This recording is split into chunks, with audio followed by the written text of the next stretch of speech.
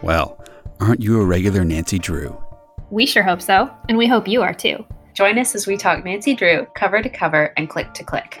Welcome to Regular Nancy Drew.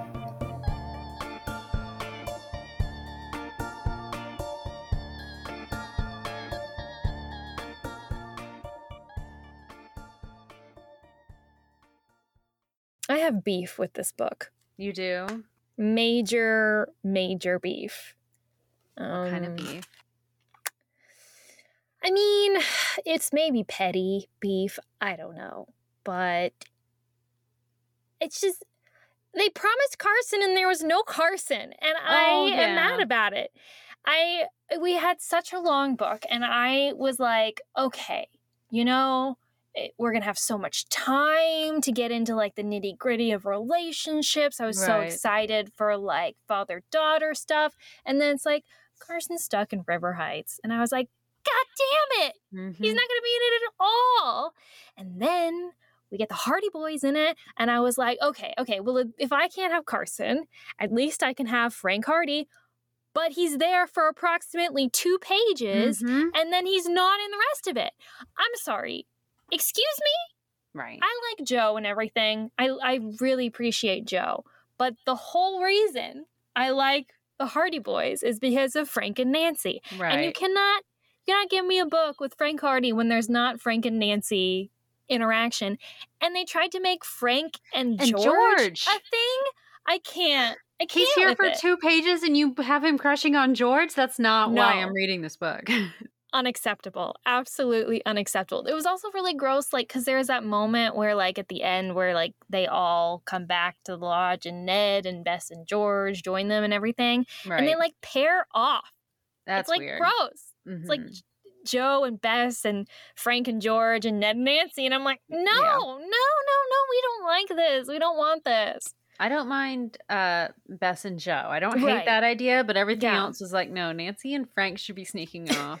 And Ned shouldn't even be there. But no, my biggest issue was that it's Nancy Drew Christmas. I assumed River Heights, Carson, Hannah, Bess and George for sure. Maybe Ned shows up, but we are seeing like how Nancy, how she celebrates Christmas, how she spends her holidays. What is a Nancy Drew Christmas look like in the Drew home? Nope. We don't know because Nancy's stranded in a wheelchair in a snowed-in ski lodge for a week or whatever. Yeah. Oh well. Otherwise, it's also very long. There is also a lot of other things too that I had like beef with, like just a little bit of beef. So we can talk about that later too. But oh well. That's all I can say. I mean, overall, I did enjoy it. Yeah. I think it was like a fun little holiday romp. Absolutely. Yeah. It's very festive. It'll get. But I just feel like ultimately it was disappointing to me because I maybe had too high expectations for it. I like the mystery itself. Like, I mean, the investigation was all right, but it just felt so random to me and way too convoluted. And it was like about politics. And I'm like, I just don't care. Like, I don't come to a Nancy Drew book to read about like oil politics. Yeah. You know what I mean? Like, well, full disclosure, I did start reading the next book after this already, and we touch on a few, not necessarily political things, but real world topics that are maybe hot button issues that are important. I mean, maybe you don't want to focus on when you're trying to escape into a book, but I do appreciate that they kind of add that in for the realism, and you introduce that to the younger audience at an early age. That's kind of nice. Don't get me wrong. I definitely appreciate and I'm here for a Nancy Drew eco-warrior situation. Yes, absolutely. I just don't want the mystery to be about investigating dirty oil politicians. Yeah.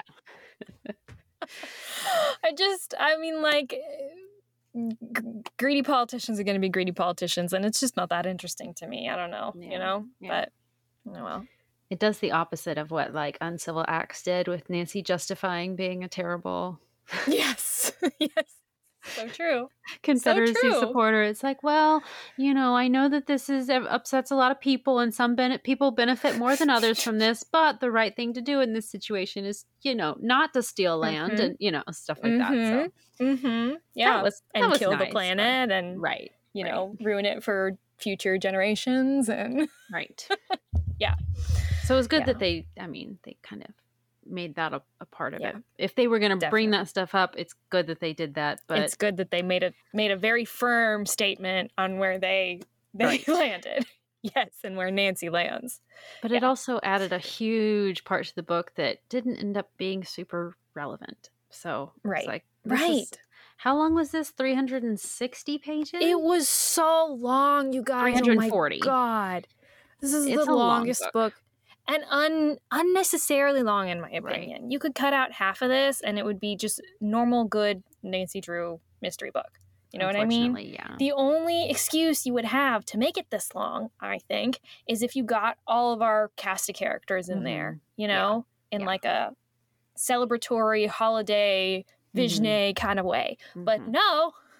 We have a scene with Nancy and Hannah baking cookies. That would have been nice. Exactly. But instead we set it up like a Rear Window-esque situation, but we actually don't even get the Rear Window-esque situation.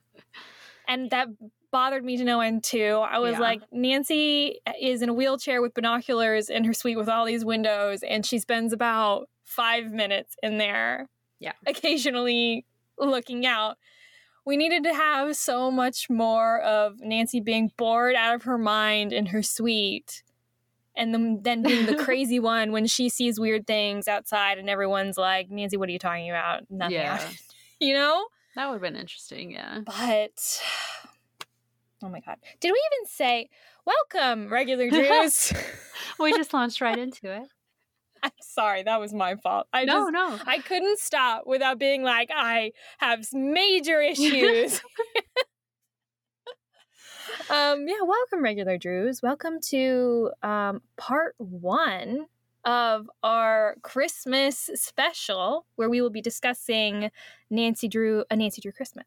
Yes, like we said, this book is 340 pages long, so we're going to split it over the next 2 episodes, 47 and 48. So we're glad you're here. We simply just could not summarize it in one. It would just take way too long. Yeah, y'all don't want to listen to a 4-hour episode. Or maybe you do. No.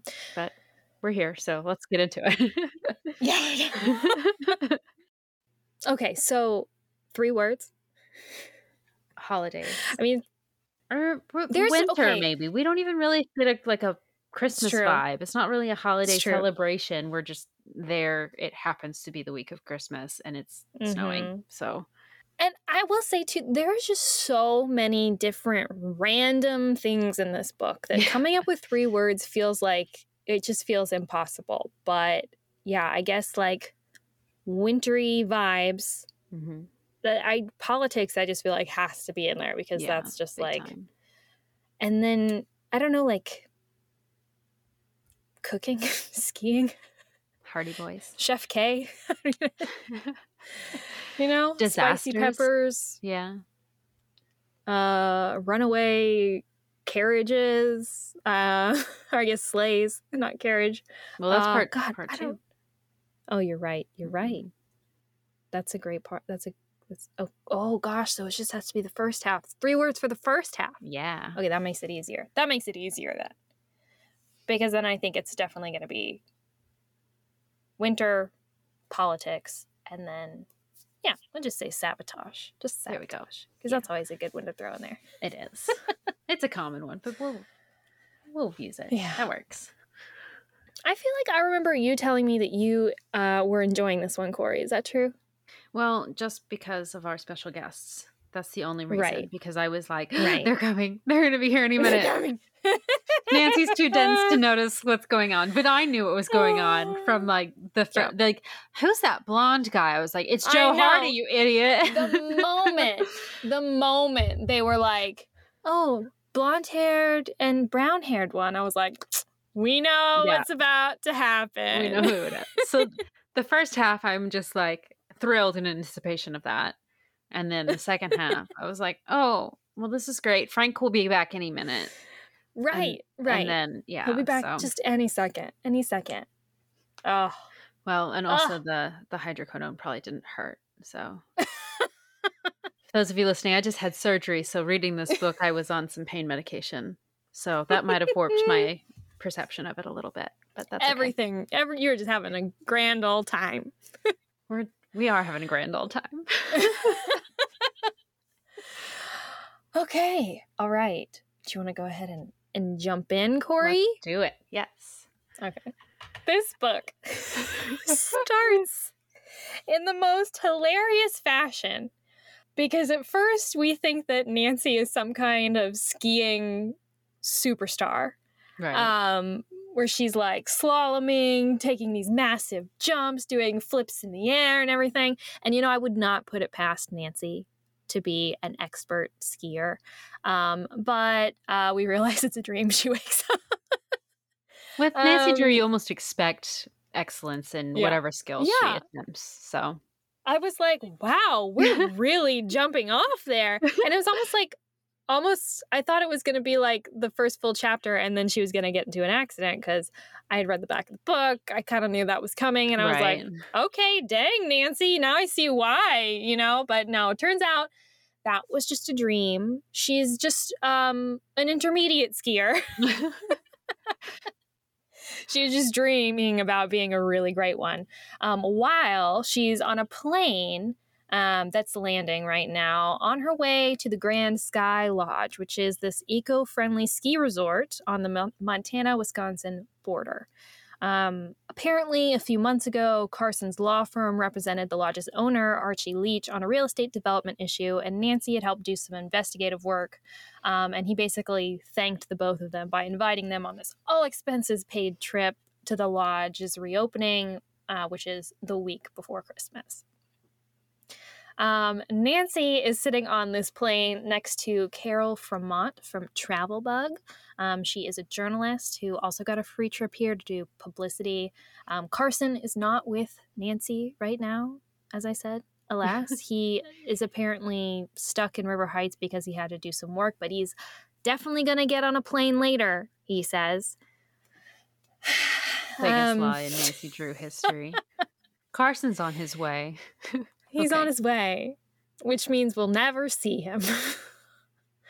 But so Nancy's talking to Carol, and they're kind of like talking about if, this Eco Lodge thing is like just like some kind of publicity stunt from the owners, or if they like are actually really sincere about this cause of, for the environment, right? Nancy says to Carol that she really doesn't think it's a stunt, and is actually really glad that the magazine is featuring the lodge because it might get more businesses on board in making a difference in the fight against climate change. So snaps for Nancy. Yay. Carol is clearly more interested in seeing her name on the byline than on what the content of the article actually is. She literally comes right out and says so. Yeah. She's like, I don't care as long as it makes a good story, basically. Nancy does say that she's especially excited to try the lodge's restaurant called Mountain to Table. That's a terrible name. I'm sorry. I know. It's a horrible name. This book is honestly a horrible name fest. Because so the chef Kim Crockett is also the winner of this popular TV show called Top Chop Challenge. This is bad name number 2, Top Chop Challenge. This is a mouthful to say.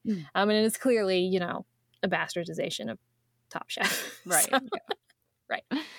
So our Top Chef winner, Kim Crockett. Anyway, so the plane lands. Nancy goes to get her luggage at baggage claim when she trips over a bag of ski gear and then starts tumbling towards this little girl. She's like about to hit her when a very strong woman catches her and like steadies her. And this is Liz. Liz is an Olympic skier who is here with her partner Brady and 3 kids from foster care.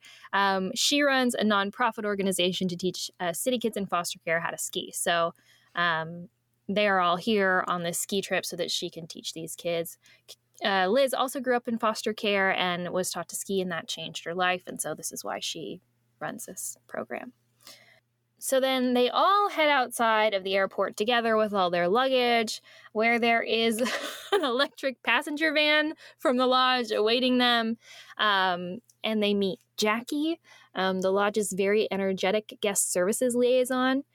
Jackie also has a boot from a broken foot that she festively adorns with jingle bells, so she jingles while she walks. She is like literally the embodiment of a holiday spirit. In the car, she accidentally lets it slip that Nancy did great detective work for Mr. Leach. And so Nancy has to explain to like the van full of passengers that like, yeah, so I kind of like, I do detective work for fun. And it's super awkward. So there's no chance, if any mystery does occur, which it hasn't yet, but if any mystery does occur at this lodge, there's no chance of Nancy being undercover. Everyone knows she's a detective. Carol, always, looking for her story, starts asking some probing questions to Jackie. And she tells us that Jackie and a bunch of the other employees at the lodge were kept on after the change in ownership, because Archie Leach just bought this lodge, because Mr. or Mrs. Bosley, the previous owner of the lodge, made it a condition of the sale. So, all of the employees, most of the employees at the lodge are original employees to the lodge. Apparently the Bosley family, I forgot something. After the sale, Mrs. Bosley's son, Dino, bad name number 3, Dino Bosley, got super upset. He was the general manager of the lodge. He left and now refuses to step foot there because he's so salty about this sale. Because apparently his family owned the lodge since Gold Rush times. Basically, he's resentful that he's not going to inherit the lodge the way his parents did. So the reason why they sold is basically because their business couldn't compete with the other large resorts in the area. So they had to sell to richer people, I guess. Yeah. Carol also asks Jackie about her broken foot and tells them that their resident doctor, Dr. Sherman, patched her up in their new state-of-the-art on-site clinic, which, spoiler alert, we're going to see pretty soon. Yep. Then they drive into Prospect, Montana, picture-perfect, Christmasified, old mining town.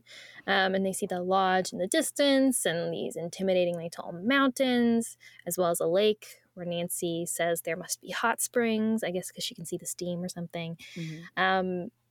But then they drive past a group of protesters on Main Street with like a bunch of different signs that say things like, save our mountain, people over profit, and stop the pipeline. And there's also a bunch of cops in riot gear around town hall. And then some cops like escorting a bunch of like executive types out of town hall. And I was like, oh my gosh, are we going to have Nancy Drew like protest political issue right now? Right.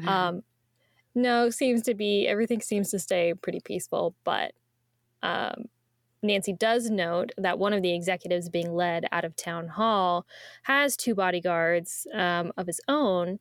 And then she recognizes one of the other men coming out of town hall as being Archie Leach's business partner. Interesting. Carol, of course, is very excited about this development, saying that it looks like trouble in paradise. So fun. So Jackie starts explaining that the state land in this area used to be a protected wilderness preserve, but last year it was opened up for oil and gas exploration. Now there's this big oil company that wants to build a pipeline going straight through that area.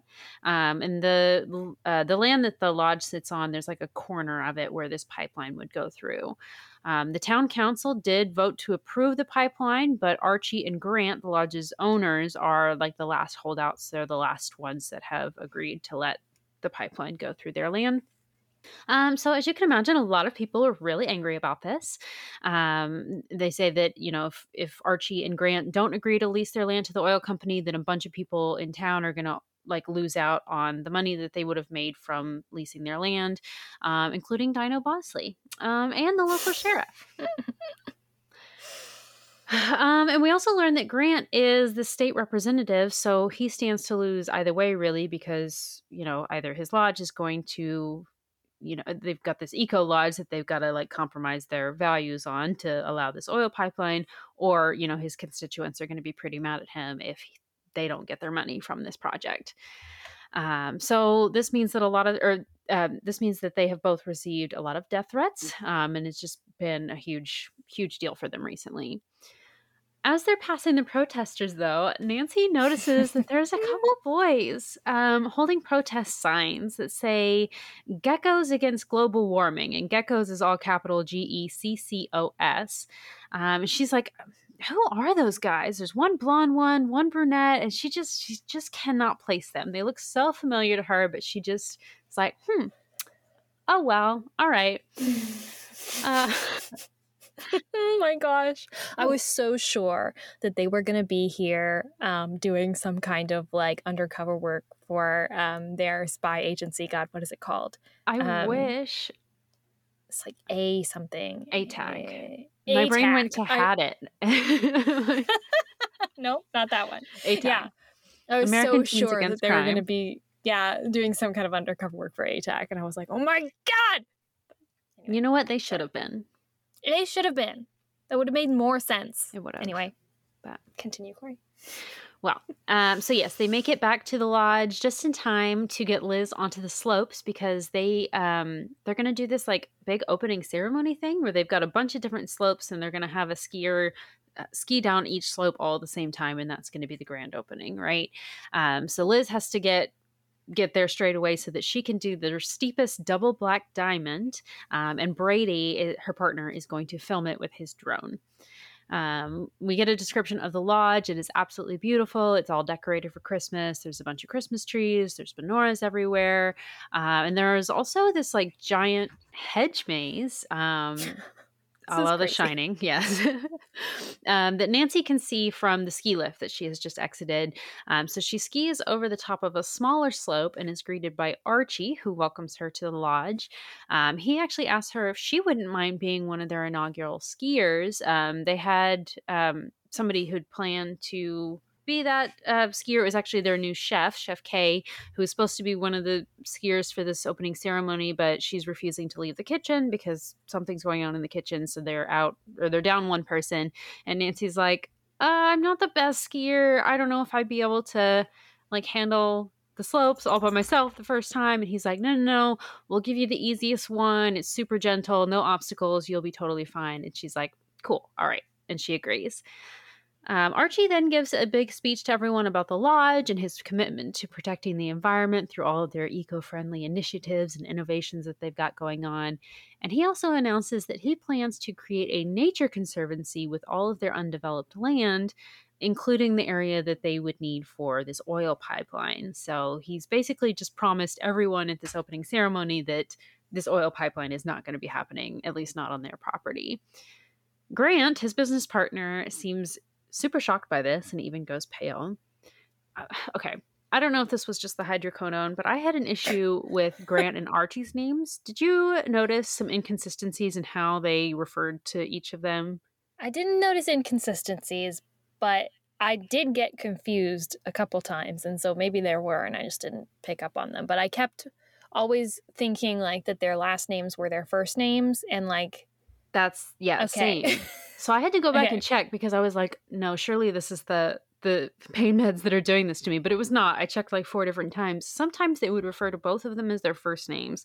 Sometimes they would be like, first name guy Mr. A, Leach. And then last name. And then she would be like, Leach and Grant. Like not Mr. Leach and Grant, his first name. They would just refer to that. And I'm like, the author, do they not remember when they're writing like what they named this person? Yeah. Well, it seemed like, I think it was like some kind of weirdness because Nancy, I assume, has met Archie before. Right. But like Archie Leach, but she calls him Mr. Leach occasionally and also like to his face, I think. But it also like, why would you call him that to his face if that's not what you call him in your head? And right. And it was like, it was like, are you familiar with this man or are you not? You Right. know what I mean? Like, what's the level of comfort here with him? And then also, yeah, she does the same thing with his partner who she's never met. And so it's just very odd. It's a little odd. What is his last name? Archie Leach, and then, yeah, I don't even know. Grant something. Is Grant his last name? Hold on. I had to ask that question as well. I'm so confused now. And sometimes Grant Alexander. And sometimes they'll call them Alexander. Leach and Alexander. Sometimes it's Archie and Alexander. Sometimes it's Leach and Grant. And I'm like, who? And then sometimes it's just Mr. G. And it's like, who? The letters. Yeah. Oh my gosh. Yeah. Like, is it Mr. A? Because his last name is whatever. Okay, whatever. So Mr. A, Mrs. B, Mr. G, Chef K. Yeah. It got to be a bit much. But okay, so anyway, we finish our big opening ceremony thing. It's time to all line up for our big inaugural ski. And we meet Marnie, one of our ski patrol members, who is Nancy's, like, not assistant, but like she's supposed to like get Nancy to where she needs to be. Yeah. Right, exactly. And just make sure that no disasters happen with Nancy. So Nancy gets up to her slope. She realizes, this looks actually really easy. There's some big drifts off to the side, but otherwise it's, a pretty clearly marked path that she needs to go down. So they send off a flare. It's go time. Nancy starts to ski. She's feeling confident going down the slope until she sees that one of the marked boundaries is in the middle of the slope, like the boundary for the edge of the ski area. So she's got to like scoot off to the left much more than she had initially planned. And as she does, she hits a huge patch of ice, causing her to slip, fall, and go careening into a snowdrift. Here we go. I'm cold thinking about that. That sounds awful. I know. So Nancy hits this snowdrift and gets buried in the snow, which is kind of a bad situation. But Nancy, of course, keeps her cool. She's Nancy Drew. She's not about to panic. She clears a little pocket around her face so that she can breathe. Good grief. That's terrifying to think. And then notices which way the snow... Like, at first she realizes that she can't tell which way is up or down. But she waits for a second, and then she notices from which way the snow is dripping off her nose, which direction is up. Whew! Yikes. Way to go, Nancy. Clever. So she's like kind of like trying to dig herself out of this ski drift upward. And then here's her name being called. Then she is rescued by Marnie from the ski patrol, who obviously saw all this happen and went right down to Nancy. After pulling Nancy out, they discover that her ankle is injured. Marnie apologizes to Nancy because she almost wiped out on her way down to Nancy too, and she doesn't know how like this massive ice patch was missed from their grooming team, because they have like teams that come out to make sure like all of the routes and everything are safe and everything. So she has no idea how this happened, and it seemed like the boundaries of the run were moved so that this patch of ice was like unavoidable. So they get Nancy out of there on the sled of shame, is what Nancy calls it. They like strap her to this sled so that they can get her out and down to the clinic. But not before Nancy has a chance to hear someone very angry and like screaming over the radio about something. The voice sounds familiar, but Nancy can't place who it is. Then on the way down, she also sees Steve, who is the head groomer, yelling at Todd, who apparently was the groomer responsible for this slope. But Todd swears he has no idea how this happened. He had just run it like before this, big ceremony or whatever, and there was no ice. So he has no idea how any of this happened. Then Nancy makes it to the clinic. We meet Doc Sherman, who is a grumpy doctor with a boil on his butt, apparently. Like, literally, that's what we learn. The nurse tells us that, so cool. And Nurse Mariana, who, after performing some x-rays on Nancy, tells Nancy that she has a hairline fracture in her leg and a femoral fracture. Woo, fun. Okay, so they put her in a cast that goes all the way from her foot to her thigh. and tell her that she needs bed rest for the entire week. And if she moves pretty much at all, she risks permanent nerve damage and causing a permanent limp in her leg. Good grief. So pretty serious injury for our pal Nancy. And they do give her a wheelchair, though, to get around. But just in case, she's very clearly not supposed to use it unless she really needs to. Poor Nancy. The first day of your ski vacation. And like first hour even. You get put on a leg cast and told to not move. Yeah. Yikes. Don't move with risk of like permanent nerve damage. And Nancy's like, I'm willing to live with that. That's fine. Yes. Obviously, I won't be sitting still this week. I have to find out what happened with this ice situation. No. So Nancy goes up to her a corner suite at the lodge because they have reserved her and Carson this massive, gorgeous room where she has this like great vantage spot for people watching from the big windows, and she can see the front and the back of the lodge. The room's on the second floor, so we have a little bit of a view. We can see on the patio, and we can see the entire hedge maze, and down into it. And there's like, because across the way there's more rooms, and so we can see like into people's rooms across the courtyard or whatever. Yeah.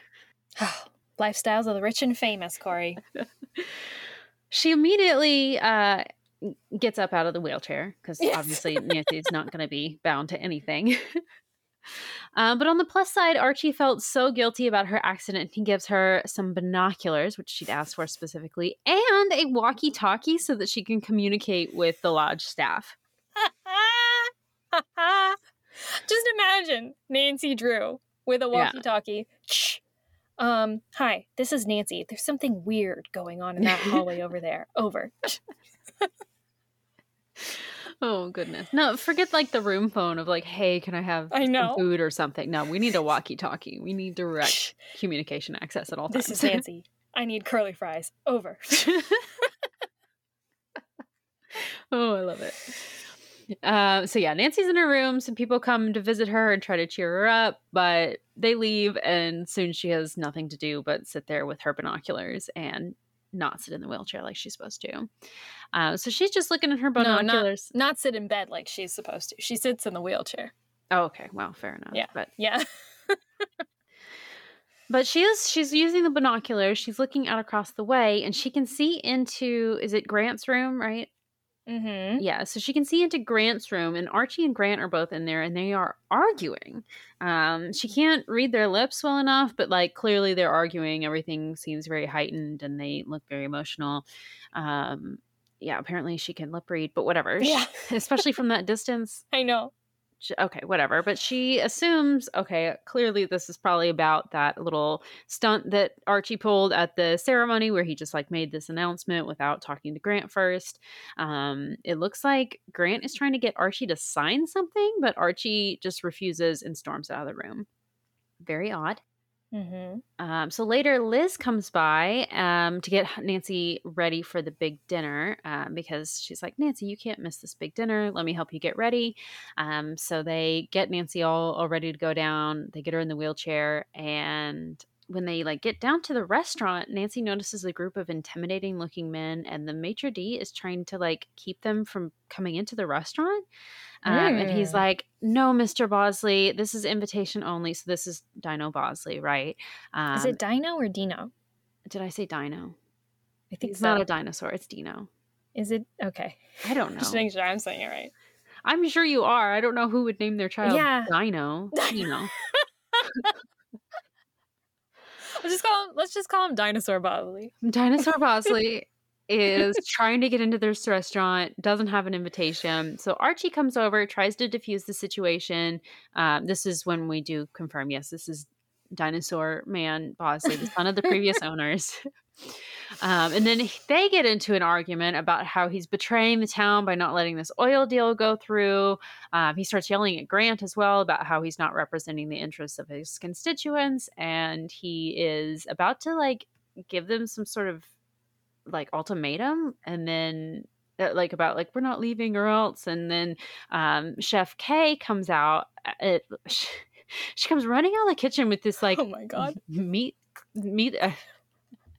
bloodstained meat cleaver and tells him, starts yelling at him, "You're interrupting my dinner," and throws the meat cleaver at his head. Okay. I'm sorry. Amazing. I have to say, these Nancy Drew diaries go hard, man, on like the violence and the intensity, because holy crap. She throws a knife at his head, a meat cleaver at his head. This is chapter 4. In what world do you do that and still keep your job? I'm sorry. Yeah. That's oh my crazy. Gosh. That's crazy. I guess when you're like this famous chef, you know, if it were like Chef Gordon Ramsay. If Chef Gordon Ramsay, if I owned a restaurant and he showed up and started throwing massive butcher knives at my customers, I'd be, well, not even customer because they're trying to get him to leave as well. But I'd be like, hey, dude, you can't treat people this way. You can't act this way in our restaurants. So, you know, like that's a bit much. Come on, Chef K. Yeah, I suppose so. It is, however, hilarious. I find it. It also doesn't actually hit him, so no one is harmed. It misses his ear by like a millimeter, though, and like shwunk into the wood, like behind him. Amazing. Well, imagine if it had hit him and he was like, that would do some straight in his forehead. Imagine, like a horror movie prop. She murders someone for trying to break into her dinner party. And I think it's implied that she misses him on purpose. Like she didn't actually mean to hit him because she's not a psychopath. But is her aim that good that she can throw within a millimeter of someone? That's what they're implying. Sure. That she's just a straight up badass and just flings knives on the reg. Sure. But so he gets so freaked out by this that he and his friends literally flee the scene. They run away from Chef K, which is valid. Someone just threw a knife at you. I would run as well. Mm-hmm. But he does part with a kind of like, you'll regret this, like, vibe. So funny. Oh, goodness.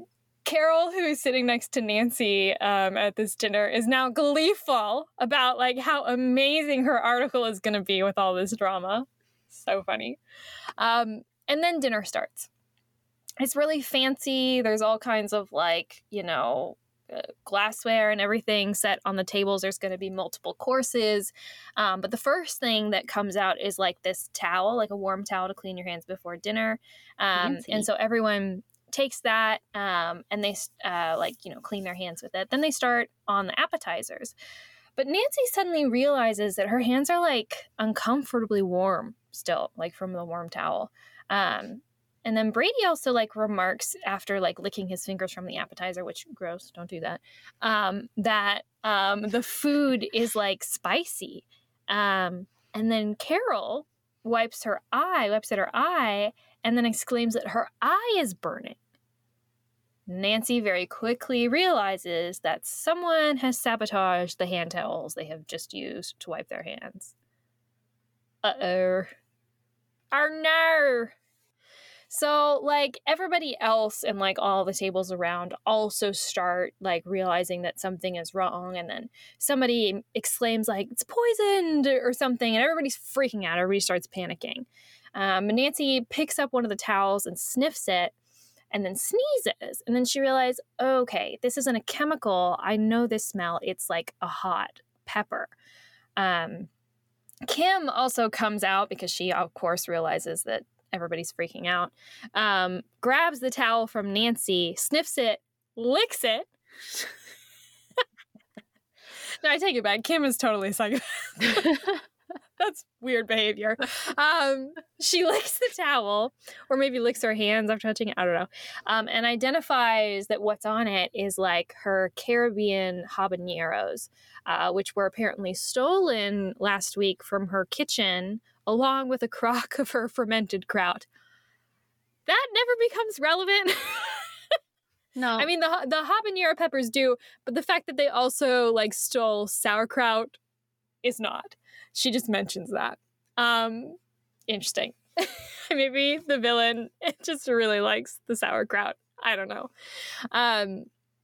So Kim sends around milk and yogurt to everybody affected to like counteract the effects of the pepper. Carol gets an eye wash from the doctor, and Kim also promises a bottle of champagne and a free dinner to anyone who was affected. Very much to the horror of Archie and Grant, who are gonna lose out on a lot of money after this, because this is a big, fancy, expensive dinner. One can only imagine how much a check at one of these tables would cost. Yikes. So after dinner, Nancy goes back to her room, ends up falling asleep in her wheelchair instead of in bed like she's supposed to be. And when she wakes up, she's about to go to bed, but then she notices a light on in Grant's room. So she, pulls out her binoculars just to take a peek, sees him turn off the light and leave his room. And then, moments later, she sees the unmistakable beam of a flashlight in his empty room. Oh, so it looks like she's witnessing a break-in. Dun, dun, dun. So Nancy is like, okay, what do I do in this situation? I do not want to admit to Grant that I was like spying on his room. Creeping on him. Especially not at 1 a.m. Oh my God. So she decides. I'm sorry. Hold on 1 second. Yeah. Imagine if the roles were reversed. Yeah.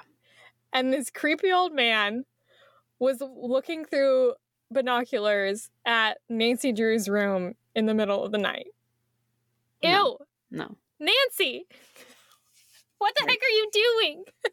Well, when she started looking through the binoculars, really, I mean, I guess the ice patch thing could be the start of a mystery. We don't know that it's a mystery yet at that point. And she's still spying on people. Yes. They're already spying on people at that point. And now we have like another act of sabotage. So it's like, okay, stuff is happening here. So Nancy's obviously going to get that little red flag in her brain. Like, oh, better start investigating.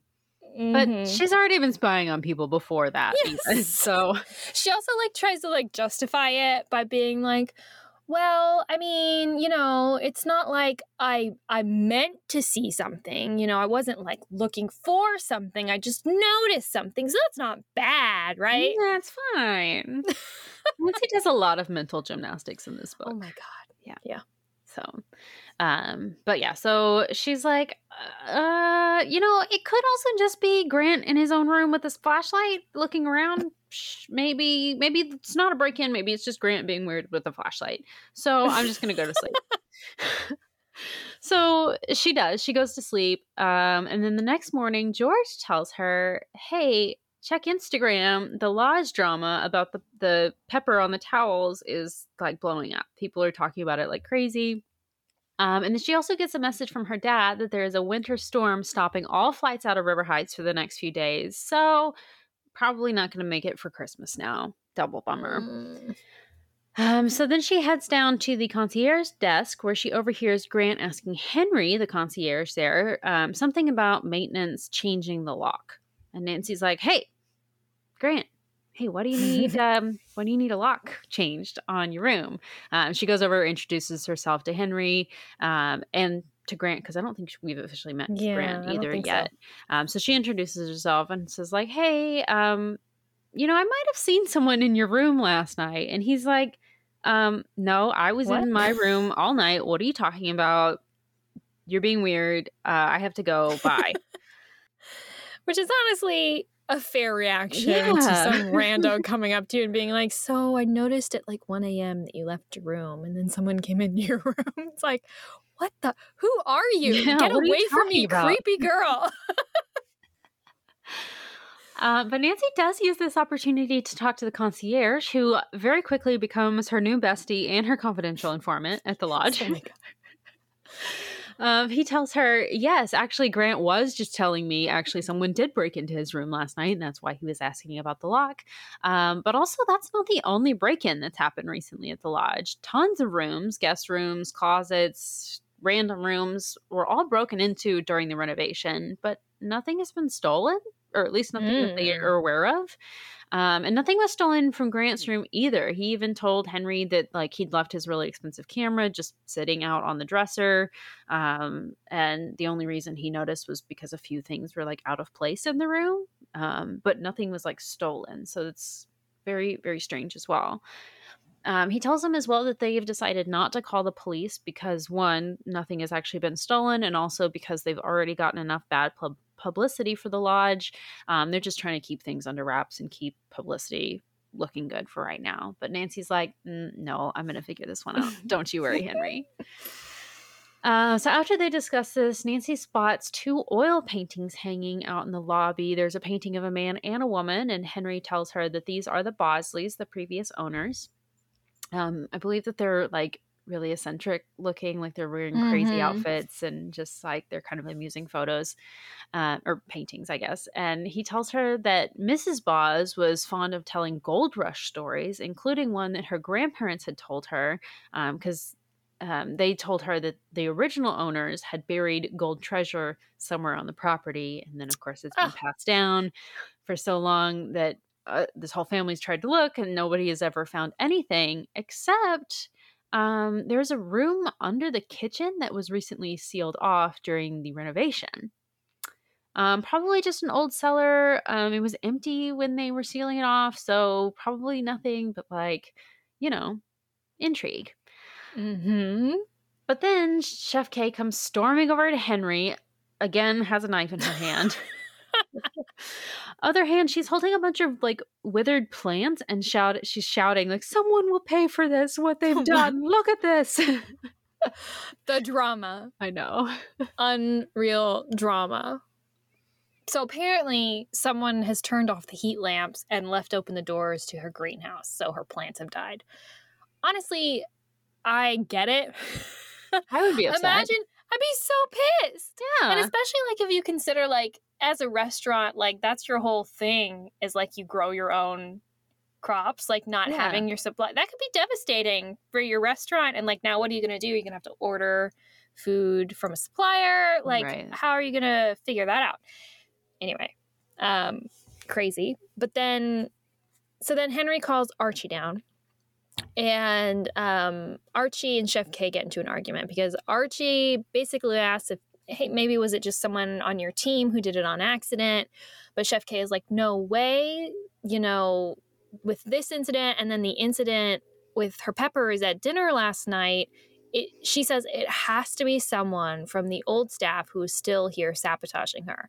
And she says all her staff are like brand new, like she handpicked them and trained them herself. So she knows that it's none of them. She says it has to be someone who was here before who is sabotaging me now. This feels like a little bit of a leap to me, but this is what she says. Okay. Let's see. Oh, yeah. So after Chef K leaves, Nancy promises Archie that she's going to get to the bottom of it. She's going to put on her detective hat and get to work. She decides to ask around about Kim's staff and learns that they all seem to be serious culinary folks who, while acknowledging Kim's hot temper, are still ultimately glad to be working there and learning from her because she's like this big deal. And once they have worked there and gotten like good references from her, they can go on to do whatever they want to do in the culinary world. So none of them seem like they would benefit from sabotaging the restaurant because that would sabotage their own career aspirations, right?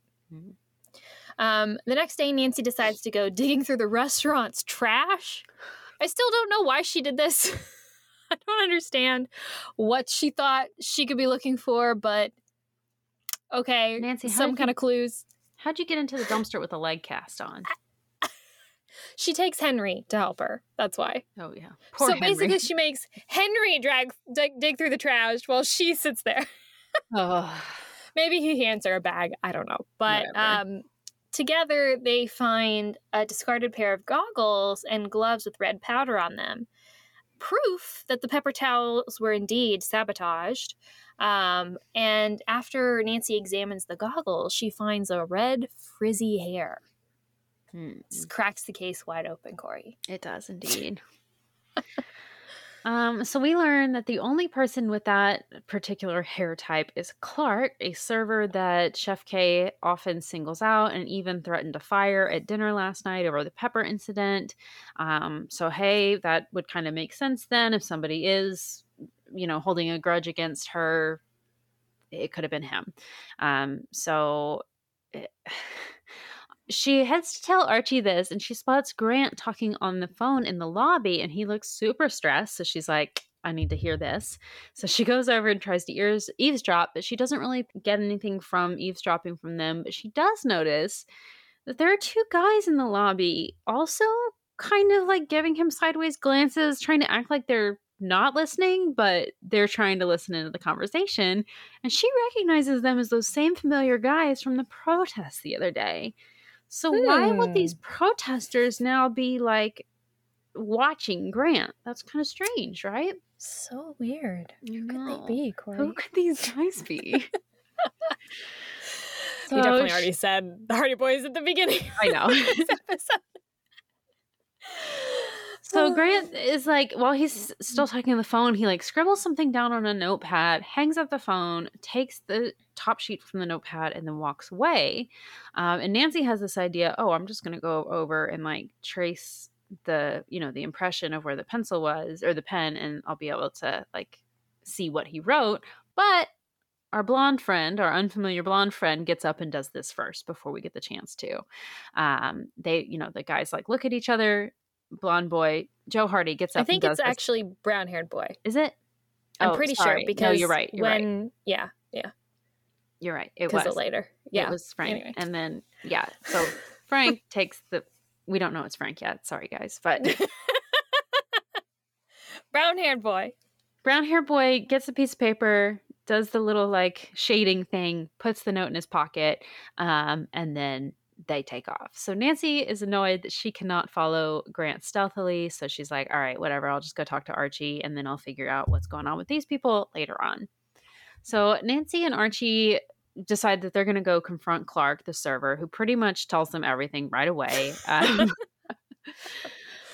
It's a weird conversation, but Clark does tell them that he did sabotage the towels and the plants, but he was being paid to do this. And so it's not any grudge that he has or anything that he's trying to do. And also he doesn't even know who's paying him to do this. All he knows is that there were notes left in his room signed the Grand Sky Christmas Elf and whatever. So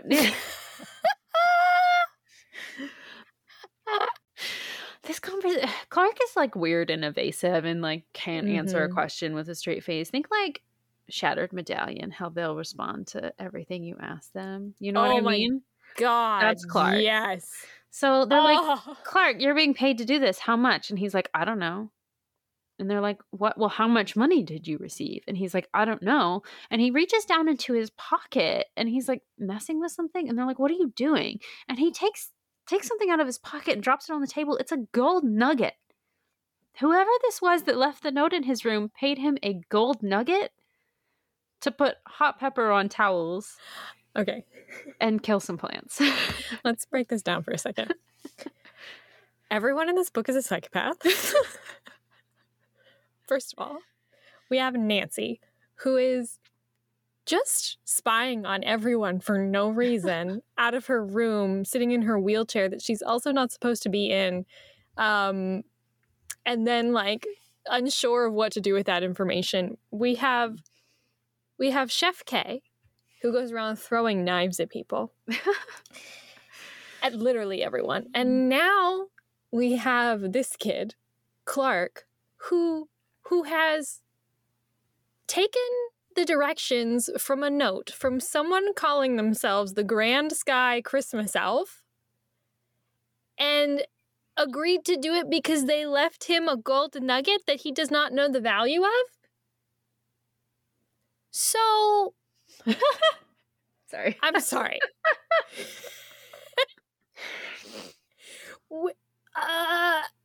So he tells us he doesn't know how much it's worth. So I don't think that he knows how much it's worth because that's what he says. So Corey, let me just ask you, would you if someone gave you a little piece of what looked like gold nugget, you don't even know that it's gold for sure. Maybe you bit on it and it seemed soft, but it could be Play-Doh. You don't know. Mm-hmm. And left a note for you with some fantastical made-up name asking you to commit a crime. Would you do it?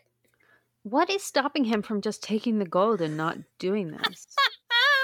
I guess the promise of more gold, but you don't know. He doesn't specify that. He doesn't say there was going to be more gold in it for me after I'm done. No. And he doesn't even know that. Like, if you do that, there's no guarantee you're actually going to get more gold if you do go through with it. This person, because they're calling themselves the Grand Sky Christmas Elf. I wouldn't follow an anonymous note for nothing.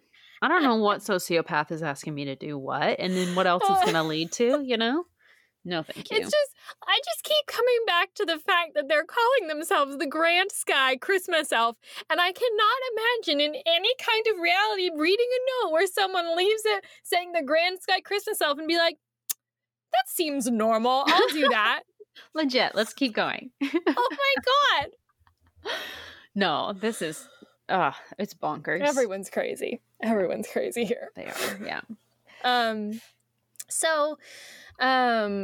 After examining it, Nancy says that it does seem like it's real gold, but there's no telling where it was sourced from. Like, could have been from some gift shop somewhere. We are in a mining town, you know. And then Archie fires Clark and keeps the gold. It's very funny. He's basically like, great, we'll put this in a display. You're fired. Anyway. In his office, though, Archie tells Nancy that he doesn't want her investigating anymore. He's not convinced that Clark is telling the truth about someone else, like, leaving a note for him to do things, which, understandable, because that story is crazy. And Doc Sherman apparently read him the riot act for not letting Nancy rest as she is supposed to be doing. Yeah. Before Nancy can really protest too much about this, Chef K comes in and demands that Clark be arrested. Otherwise, she'll make sure that he's punished herself. So Archie and Grant Grant is also there now. They're forced to call Sheriff Pruitt, who comes down to arrest Clark. Unfortunately, the sheriff is not a fan of the resort. He is decidedly pro-pipeline. And he makes some really nasty comments to them about it, which gets Chef Kim super fired up. She explains everything that Clark did, and asks, like, the sheriff, like, hurry up, do your job, arrest him, right? But the sheriff basically just laughs in her face, and is like, I'm not arresting someone for stealing a pepper and murdering a basil plant. Okay. So he is like, and leaves, or starts to leave. But the deputy comes over and asks Grant to sign the call log. Grant reaches for his gold pen, but he can't find it.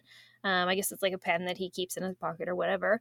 But Nancy pulls it out of her bag and she's like, oh, were you looking for this? It's the one that you left on the table that those boys over there used to make a rubbing of, like, the note that you left. And, like, she just straight up, like, outs them. Like, way to go, Nancy. Because they're also conveniently standing right there in the lobby watching everything that's going on right now.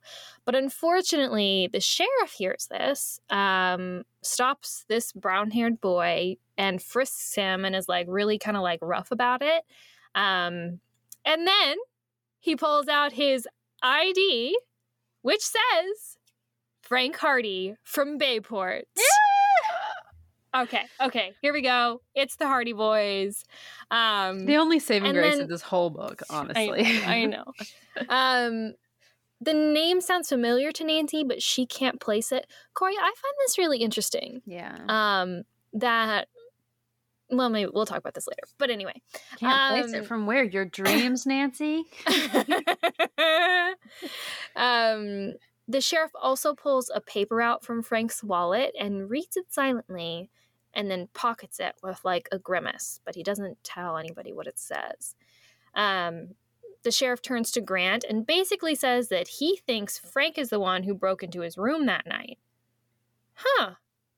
Interesting. So it looks like Grant actually did contact the sheriff about his room break-in. And also, Archie seems shocked by this. So Grant told the sheriff, but he didn't tell Archie. Huh. Interesting.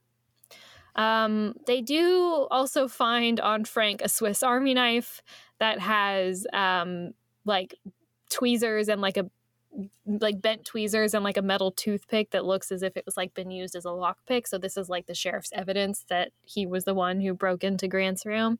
So he arrests Frank, even though both Nancy and Frank like say this is wrongful arrest according to the Fourth Amendment at the same time, which was very cute. One cute Frank and Nancy moment. I know.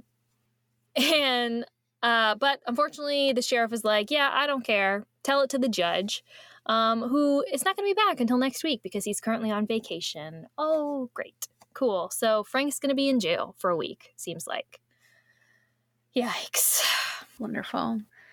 Well, he drags Frank away, and Nancy suddenly remembers who Frank Hardy is and where she's heard this name before. She realizes that he is one half of this teenage fine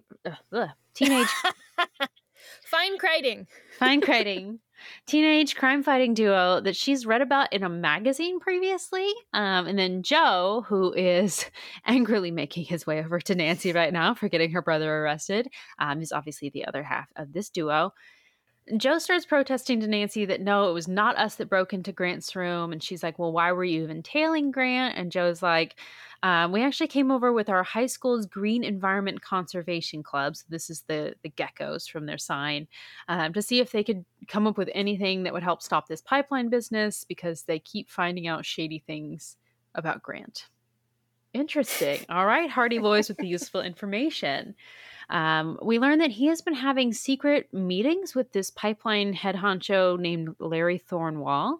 And there are links between subsidiaries of the pipeline's holding company and Grant's campaign manager for his public office. And then the note that Frank had found with the rubbing that he had done has the note has a phone number on it, and the area code is the same area code as Thorwall's, and the initials TS were written next to the phone number. Very interesting, but Nancy is not convinced that there's nothing to this. She's like, well, someone did break into this room, even if it wasn't you and Joe or you and Frank. She's like, no, somebody did break into that room though. And she, at this point, she does formally introduce herself to Joe, and Joe realizes who she is as well. And Joe's like, hey, look at us, world's top teenage detectives right here about to team up to solve this case together. Oh my gosh. Heck yeah. Let's go. So they immediately call both of their dads to start work on getting Frank released because obviously Carson, attorney, and then Fenton Hardy, world-class detective. I think they mentioned Fenton more than they mentioned Carson in this book, honestly. They definitely do. Also, Joe seems to have no idea what Nancy's talking about when she brings up like the towel situation and the dead plants. So if any of that sabotage is connected to the pipeline, they haven't figured that out yet. Unfortunately, it is not long until the next incident of sabotage because that night at dinner, the menorah in the entrance of the dining room goes up in flames and catches the drapes that are like right next to it on fire. It's quickly extinguished, but from the smell and the fact that typically the candles that are in those menorahs are fake, it is clear that someone deliberately caused this and used butane to do it. So, cool. Archie still doesn't seem to believe that anything is going on. In his mind, Nancy has caught two bad guys now, so they shouldn't be in any more danger. Until, this is where it comes back. Never mind. Oh, yeah, okay. I forgot about this. So until they wake up the next morning, and the entire lodge smells of sauerkraut. The maintenance crew is quickly able to find the source. It is, one of the stolen sauerkrauts someone has left in the heating vents. They, of course, remove it, but not before a bunch of guests decide to check out because of the gross smell. So we thought that this sauerkraut was stolen by Clark, but Clark, has since been kicked off the premises. So clearly Clark is not the one to have put this in the heating vents, because that must have happened overnight. So Archie finally agrees that Nancy should still be investigating, that there is still some saboteur out there. Not that Nancy would not have continued investigating regardless of what Archie said. So anyway. But also now it looks like Carson might not make it to the lodge at all, like not just be delayed, but not be able to get there at all, because there is another massive winter storm rolling through, but this time up north where they are, not down in River Heights, or east in River Heights. I don't know. Northeast, probably. Yeah. Right-ish. No, I think the lodge is northwest, and then River Heights would be southeast. You're right. I think. Montana is west of Chicago. Geography is hard. I'm sorry, guys. No, I could be wrong. I'll tell you straight up now. I don't know. I could be wrong. I have no faith in my ability to know where things are. Me neither. We're somewhere in the snow. Don't worry about it. Mm-hmm. So Nancy decides to go interview Chef K, but she's no help in determining who might be responsible. She says she doesn't have any enemies, and kicks Nancy out of her kitchen to yell at someone else. Oh, the irony. But in fact, it's so ironic that Nancy even wonders, hey, is Chef K maybe sabotaging her own restaurant for some reason and then just trying to keep me off the scent? And that's why she kicked me out? Which is honestly very smart theorizing from Nancy. I was like, now we're thinking like a detective, Nancy. Okay, so then Joe calls and tells Nancy that Frank is now free, thanks to lawyer and detective dads. But he is now banned from the lodge. WTF. Like, no. I want more Frank Hardy.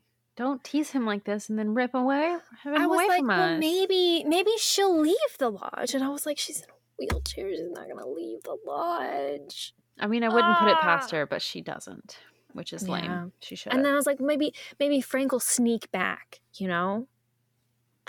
Ugh, so that would have been characteristic too, and he doesn't. And he doesn't do that. So now Joe is the only one who can like move around freely, basically, because obviously Nancy can't really go that many places in her wheelchair, and obviously Frank can't go to the lodge at all. So excellent.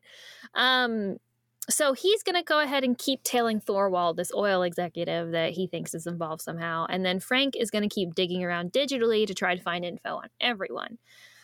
This is such a weird moment, but like Joe, I hate this so much. Joe like touts Frank's hacking skills, like bragging about his brother. But then Nancy says that, oh, George is even better at hacking. She's way better at hacking than Frank could ever be. And then they like pit them against each other in like competition when they're like not even there. Yeah. And they're like, hey, we'll have a 24-hour hackathon. Or except not us, our friends will have a 24-hour hackathon, even though we don't know what George's plans are right now. She could be totally busy. Right, because it's like Christmas Eve.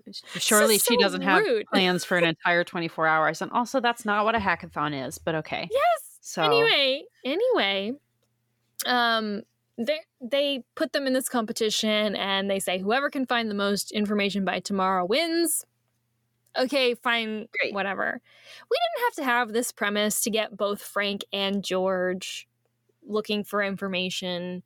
It could have just been like a small comment, and then Nancy like texting George, be like, "Yo, you want to show the Hardy Boys up?" And that could have been it. Yeah, that could have been it. But no, we have to have a flirty thing with like Frank's so impressed by George's skills that he develops this crush on her. Ugh. No. So Nancy calls George, obviously, about this hackathon thing. And George does say that she already knows that Carol, this journalist lady, is suspicious because on a previous blog, before she was at the magazine that she's at currently, like her whole shtick was visiting places and then suddenly things would like go wrong, like burst pipes, food poisoning, snakes. There was a mention of snakes. Yeah, I don't like that. Oh, God. So it seems like it's possible that she did these things herself to like drum up press for, or like herself, like create buzz, and is maybe now doing this now in order to get herself a front page at this new magazine job that she has. Okay. So plausible. Later that night, after midnight, Nancy decides that because sleep is eluding her, she might as well take out her binoculars and do some more snooping. She takes a look out her window and then sees the unmistakable shadow of Chef K sneaking around outside, furtively looking over her shoulder as if someone is following her and carrying a knife. When does she not? Dun, dun, dun. I know. Real uncharacteristic. Every single time we've seen Chef K, she's had a knife with her. So I don't know why you don't expect this, Nancy, but it's apparently very ominous to her. I don't know. That's how you know she's a chef, is because of the knife. It's just like her trademark. She just walks around in her little chef's outfit all day, her hat, her white coat, and a knife. Like just a little mini figurine of a chef. Yeah, exactly. But now she's suspicious. The knife makes her suspicious now. Sure. Okay. Okay, is that where we're stopping? I think so, yeah. I think that's a good little cliffhanger to leave everyone on for it sure this week. Is, isn't it? But let's talk about what we've covered so far. Yes. Okay. First of all, I think it is so interesting that we are in a scenario that in this Nancy Drew Diaries at this point, we're in a scenario where Nancy has never met the Hardy Boys. I know. How do you feel about that, Corey? Well, it's difficult. I don't know. I don't think I like it. And I understand that, like, if we're doing things in, like, a chronological order or whatever, at some point Nancy has to meet the Hardy Boys for the first time, right? But it just seems to me, like, in the Nancy Drew universe, we have so established that all this stuff kind of occurs outside of time. Nancy never ages, so that doesn't seem like it has to be. And I think it is much preferable in a story to have Nancy already have an established relationship with Hardy Boys. Yeah. It makes it so much more fun when they run into each other. Because they can make like inside jokes about old mysteries and stuff. And then we as the reader can be like, oh, wait, what are they talking about? I want to know about that. You know? It makes us feel like outsiders, which is kind of good in a way when they're forming their own club of teen detectives. You know what I mean? It sets them apart. And I need Frank to be in love with Nancy. I don't like the George and Frank thing. Not one bit. We haven't fully gotten to the full ick of the romantic subplot of this book, but yeah, I just don't like it that Frank and Nancy don't know each other and that Frank isn't secretly pining for Nancy. I just don't like it. it. That needs to just be an established part of the Nancy Drew Hardy Boys lore forever until the end of time. And whoever wrote this book clearly didn't do their research. That's all I'm saying. Or they just decided to make their own thing for whatever reason because maybe they're a Ned stan or something. Probably.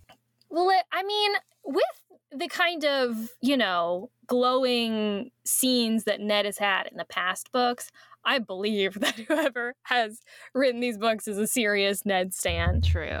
So much so that they have nearly converted me. But Corey, all it takes is one little sprinkling of Frank Hardy in a book for me to go crawling back to my original OTP. Yes. Which is Nancy and Frank. Okay?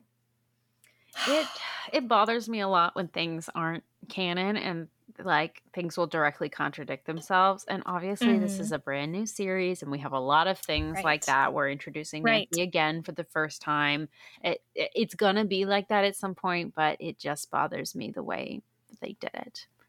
I guess for a new series, this whole like, oh, you're a recognized like well-known teen detective. We're recognized well-known teen detectives as like this team, and we have this like understanding and respect for each other like right off the bat, and they just like know how to communicate in that way. That's kind of fun and cool, but it doesn't work. I have two problems with that though. Yeah, I have two problems with that.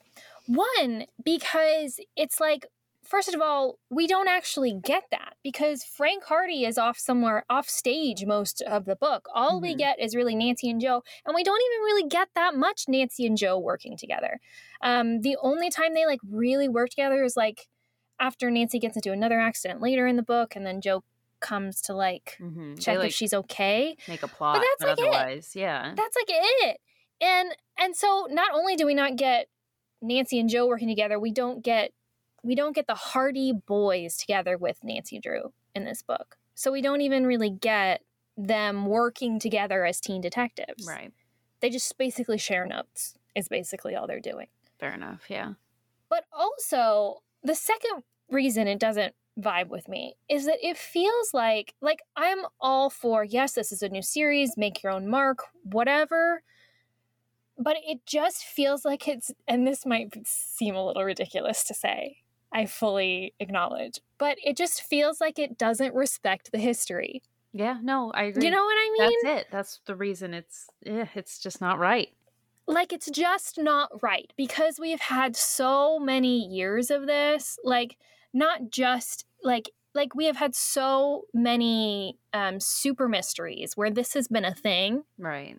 And to like now suddenly have this new super mystery where it's like, we're just going to completely flip the script. Yeah. It's like, you have to at least make some kind of reference to it. You know what I mean? If you really don't want Frank and Nancy to be a thing, fine. But you have to make some kind of nod to the fact that maybe Frank used to like Nancy or something. Right. Or you have to do something like that. Give us a little crumb, please. They've never met and they have no chemistry. Yeah. And they don't even really talk to each other. You can't do that in a super mystery. You can't. It's just like completely ruins it, in my honest opinion. So also, George, it is 2015. If we are going to be Can she be gay? Yes. Let her be gay. If we're going to change things up, let's say the quiet part out loud. George is not straight. Let's make that canon. Let's put that into these books, please. Yes. We don't need her like giggling when Frank eyes her. No, it's not right. George is such a clear-coded character, and it's so frustrating. I don't like this. And they just throw them together because it's convenient, because we throw the blondes together, George and Bess. That's exactly it. Joe and Bess, George excuse me. I almost said George and Joe. Yes, Joe and Bess. Yes. And then, Ned and Nancy, so then George and Frank default. Right, they just have to. Surely they would be together. No. No, we need George not caring about any of this, and then Frank pining for Nancy while she's with Ned. That's what we need. That's what we want. Give us what we want. Exactly. So also, you said this before, that you weren't against Joe and Bess as a couple. And I think it was one of the comics. They were kind of flirty with each other and then maybe ended up getting together in the comics. And I liked that situation. But ultimately, I feel like in a relationship, Joe and Bess would not work because I think they're both the stars of the show. You know what I mean? Sure. Okay. It's like enough. Two Leos in a relationship is not going to work out. Not that I think Bess is necessarily a Leo. I think Joe is probably definitely a Leo, but anyway. And so I just think they both have way too much charm. Mm-hmm. Okay, and in a relationship, they would be like competing, like to be the most beloved. You know what I mean? Fair enough. Well, I say this coming off of just having recently watched the episodes 1 and 2 of season 2 of the Nancy Drew Hardy Boys 1978 TV show, where they do, spoiler alert, they do put them together very briefly, but the chemistry is off the charts. It's wonderful. So my God. I was like, more of that. If we're going to do that, go for it. Go all in. But that's all right. So I also just feel like I love Joe. Joe is an excellent character. I love him very much. But I feel like Bess is so goofy and Joe is so goofy. It's too much. Not that it's necessarily too much, but that I feel like Bess would play so much better with a character who has absolutely no goof. Yeah. You know what I mean? Like she would complement someone so well by being her normally goofy self against like the contrast of like this completely like stoic dude or something, you know? Ned. I don't know. Like Ned. Oh. Huh. Though you got a point there as well. But I don't know. That's just my thought. But anyway. Yeah. Ugh. What else you got? So I talked a little bit about the Rear Window setup. There's a lot of references in this book. Yeah. And I feel kind of really upset about it because I feel like we don't capitalize on any of them. Yeah. So we get the hedge maze from The Shining. And now I understand that we're only in the first half of the book and maybe that'll play into the plot a little bit later. But we don't get enough of it. Also, we have this whole situation set up, which is so obviously a nod to Rear Window, with Nancy in a wheelchair, a leg cast, and binoculars. And it's like we don't capitalize enough on that either. Nancy still gets to go around and everything. And it's just such a long book is the thing, Corey. It's just such a long book. And it feels like for such a long book, you have so much time to like actually really set this book up well to like capitalize on those tropes. You know what I mean? Like we could spend so much time of like Nancy trapped in her room, but we don't. Instead, Nancy's running all over the lodge in her wheelchair. And it's like, if you're going to nod to Rear Window, nod to Rear Window. If you're going to nod to The Shining, nod to The Shining. Yeah. But it's like, we just kind of casually mention these things and then forget about them. And I feel like it's just such a missed opportunity. I feel like this book misses opportunities left and right. And it just throws in a bunch of like random plot points that nobody asked for. That's when all we really want is like heavy theme and our favorite characters. You know? Yeah. So I will say that it does hit a lot of great Nancy Drew highlights, which is, of course, our wintry, snowy vibe. This book is essentially like reading Treasure in a Royal Tower combined with Message in a Haunted Mansion. Yeah. And then there was another one I thought of too that is escaping me now. But I mean, White Wolf of Icicle Creek, obviously, White Wolf with of Icicle the sabotage Creek. Right. and but it's just like quintessentially Nancy Drew with like the sabotage, a snow, knives, there's hidden rooms, and let's see, gold treasure, all that stuff that we're getting. And so I appreciate it for that. It just feels like a jumbled up amalgamation of it and not focused, and it irritates me. Yeah, but no, honestly, I didn't take that many notes either. Except that I definitely thought that it was Carol straight off the bat because of the fact that she was a journalist. And I was like, wait a second. In chapter 1, I was like, wait a second. She's going to a ski lodge and there's this friendly journalist sitting next to her. Where have we read that before? Way to just let the cat out of the bag right away. Like, it's a foregone conclusion at this point. I know. Well, and it kind of calls back to the very first one, Curse of the Arctic Star, with our suspect who's also like, oh, my blog needs to be extra great this year. And what am I going to do if it doesn't get a bunch of clicks and all? Yeah. What if they're the same person? What if she just wears disguise and follows Nancy around? Oh, that's very interesting. We're going to get another book where she comes back for her. What was her name? Wendy. Yeah, Wendy something. Wendy Webster. Wendy Webster. Travel blogger. What is with the names in this series? They're the worst. Hey, if that's our biggest complaint, we're doing pretty good for the Diary series. Wendy and Brontosaurus, Bosley. Like, what the heck? Just all the letters, G and A and Chef K and... Yeah, it's like, why do you come up with these ridiculous names if all you're going to refer to people as is an initial? Anyway. Dr. Boylebutt and... Dr. Boylebutt. They don't call him that, but we do like go out of our way to mention that. We when will it's not now. relevant. We'll call him that. We can do that. Oh my gosh. Too funny. Oh my goodness. Yeah. So Corey, if you were to flashlight score the book at this point, what would you flashlight score it as? Just the first half? Just the first half. 3 at the most. Yeah. 3. Yeah. I think 3's fair. I think that's fair. I would give it a 2. Okay. Because this book just disappointed me at every turn. And it was soul crushing. The pieces are starting to get there. But then part 2, they don't really they don't do the right things with those pieces. We're not talking about part 2 yet, Corey. We're not. So it sets it up okay.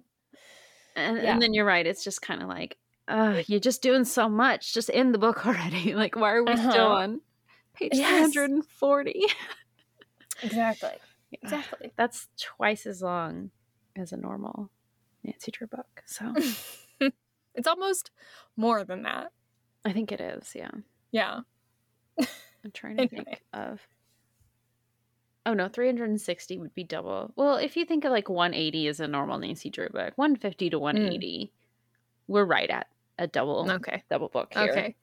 It feels longer. It does feel longer. It really does, because they just keep dragging it out and they don't do the right things with the pieces that they start to set up, and then they're like, what if we don't do any of that and then just make you tolerate Frank and George together for no reason? Just put up with that for a few hours and no Carson for nobody.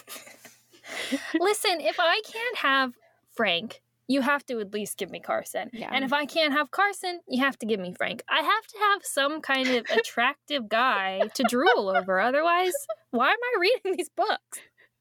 I don't want Ned. Don't offer me that. Want Ned. I want not in Carson. The first half, but give me Daddy Drew, please. Yes. Thank you, and good night.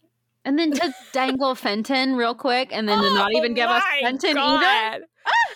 Oh, what a disappointment. Yeah, so that has been part 1. Yes. Of A Nancy Drew Christmas. And yeah, join us in a couple weeks where you can hear the end of this, somewhat random holiday romp. Yeah. Yeah, that'll be out on Christmas Eve, so we'll be very festive together. We'll see you then, regular Drews. Bye.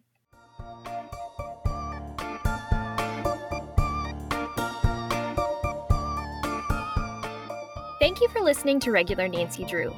Email us at regularnancydrew@gmail.com. If you like this episode, make sure to rate, review, and subscribe. You can also follow us on Instagram at Regular Nancy Drew and Twitter at RegularND. You can also support us on Patreon.